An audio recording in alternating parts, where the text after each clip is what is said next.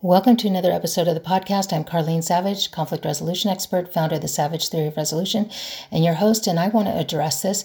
This is the time that I regret, or I wish I had a podcast that had another person on the asking end instead of just getting these questions.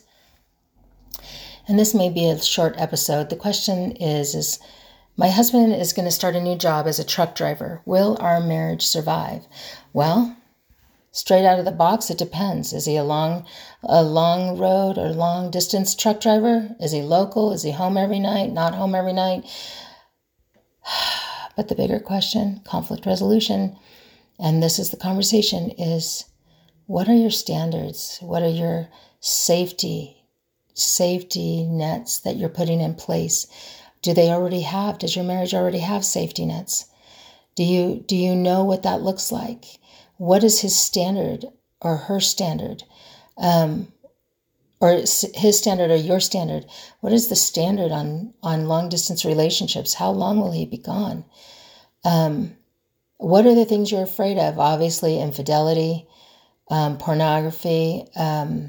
We knew one couple, they didn't stay married, but this gentleman became a long distance truck driver, and literally from West Coast to East Coast. And then their marriage did not survive. Why? Because he was going to the beach and, ogling women all over the place and talking about the women he was seeing, talking about their body parts. He was beginning to minimize the value of not doing those things. Those began to be a non-issue where it was like, fine, I can do that. Not a big deal. Well, eventually, their marriage did not survive. So it's not that it can't. I know another couple, their marriage survives just great. And I know that people look at this woman and wonder, do you really know what your husband's doing? And truly we don't, but it doesn't have to be a truck driver for us to know that, right? He could be a businessman. He could be somebody that works outside of the home. He could be somebody that works remote, works inside the home, and that could be just as tricky. It's not really about whether he's a truck driver or not. It's about how do we deal with change? How does he deal with change? What are the things that are important to you and to him? Are you having those conversations? What's important to you, honey? Okay, if you're going to do this, it's a change. How are you going to deal with the change? How do we deal with the change? What's going to keep our relationship vital and thriving? So what's important to you, honey? Same thing. The husband should be asking you. And if he's not, then maybe you should lead. Ladies, we are out here. We're saying we want to lead. We want to be in charge. And yet sometimes we sit back and go, how come he's not doing it? So to this person, you can lead. You have the power to lead. You can say, baby, let's sit down. I need to talk to you. Let's really make a decision on this. Should we do it for a short term? Should we only commit to 3 months and see how it goes? See whether it hurts our marriage or not. I can tell you when my husband had his brain injury and I went back to work, I was an at-home mom and I ended up going back to work because he was struggling to, just keep food on the table and all of that stuff. And so I ended up going back to work because he couldn't.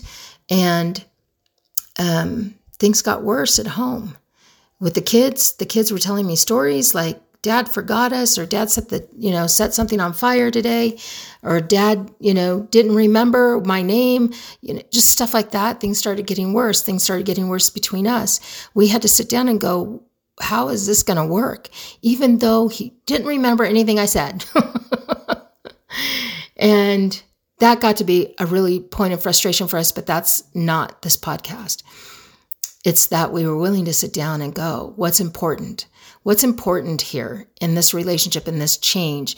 How are we going to ensure that you have time if you have kids, that you have time with the kids, that you have time with us. What is your homecoming looking like? What does the stay look like? What kind of places are you staying in? I've heard all these bad rumors. What can we do to make sure we're checking in with each other?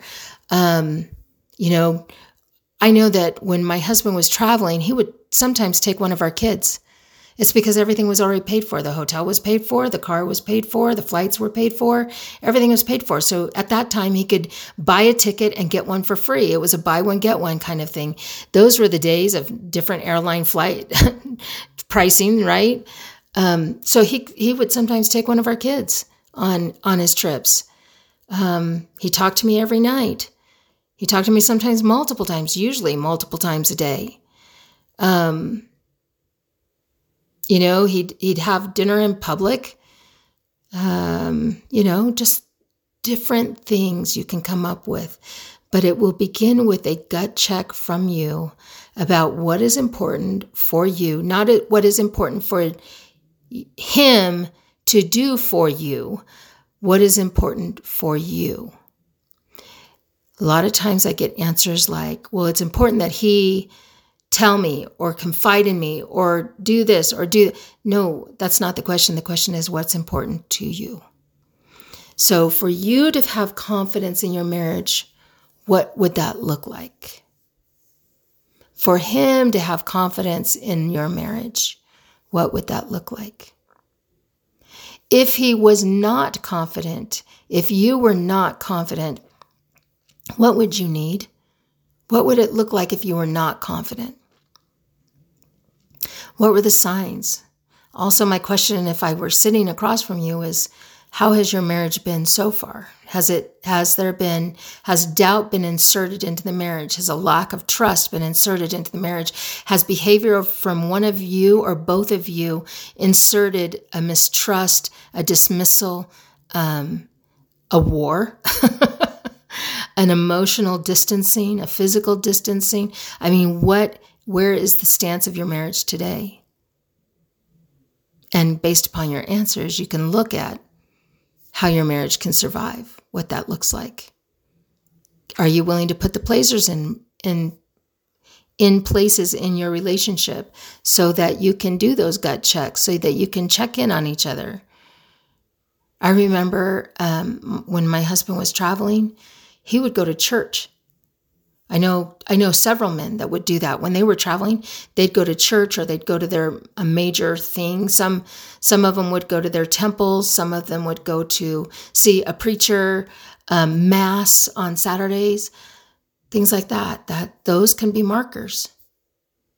Those can be markers. They're not a guarantee, but they can certainly be markers. So as you're exploring that together, ask yourself your questions. What do I need? What does it look like? What does it look like to have a good relationship in this setting? What does it look like to not? What are my worries? How can I skew those worries and concerns? Yeah, conflict resolution in any of these situations, it begins with starting to ask questions, knowing what that looks like, getting to know your spouse on a whole new level, in a whole new way, creating new connections because you do become close as you explore these questions and answers. So I hope that helps the person who asked. And if you ever have a question, just ask.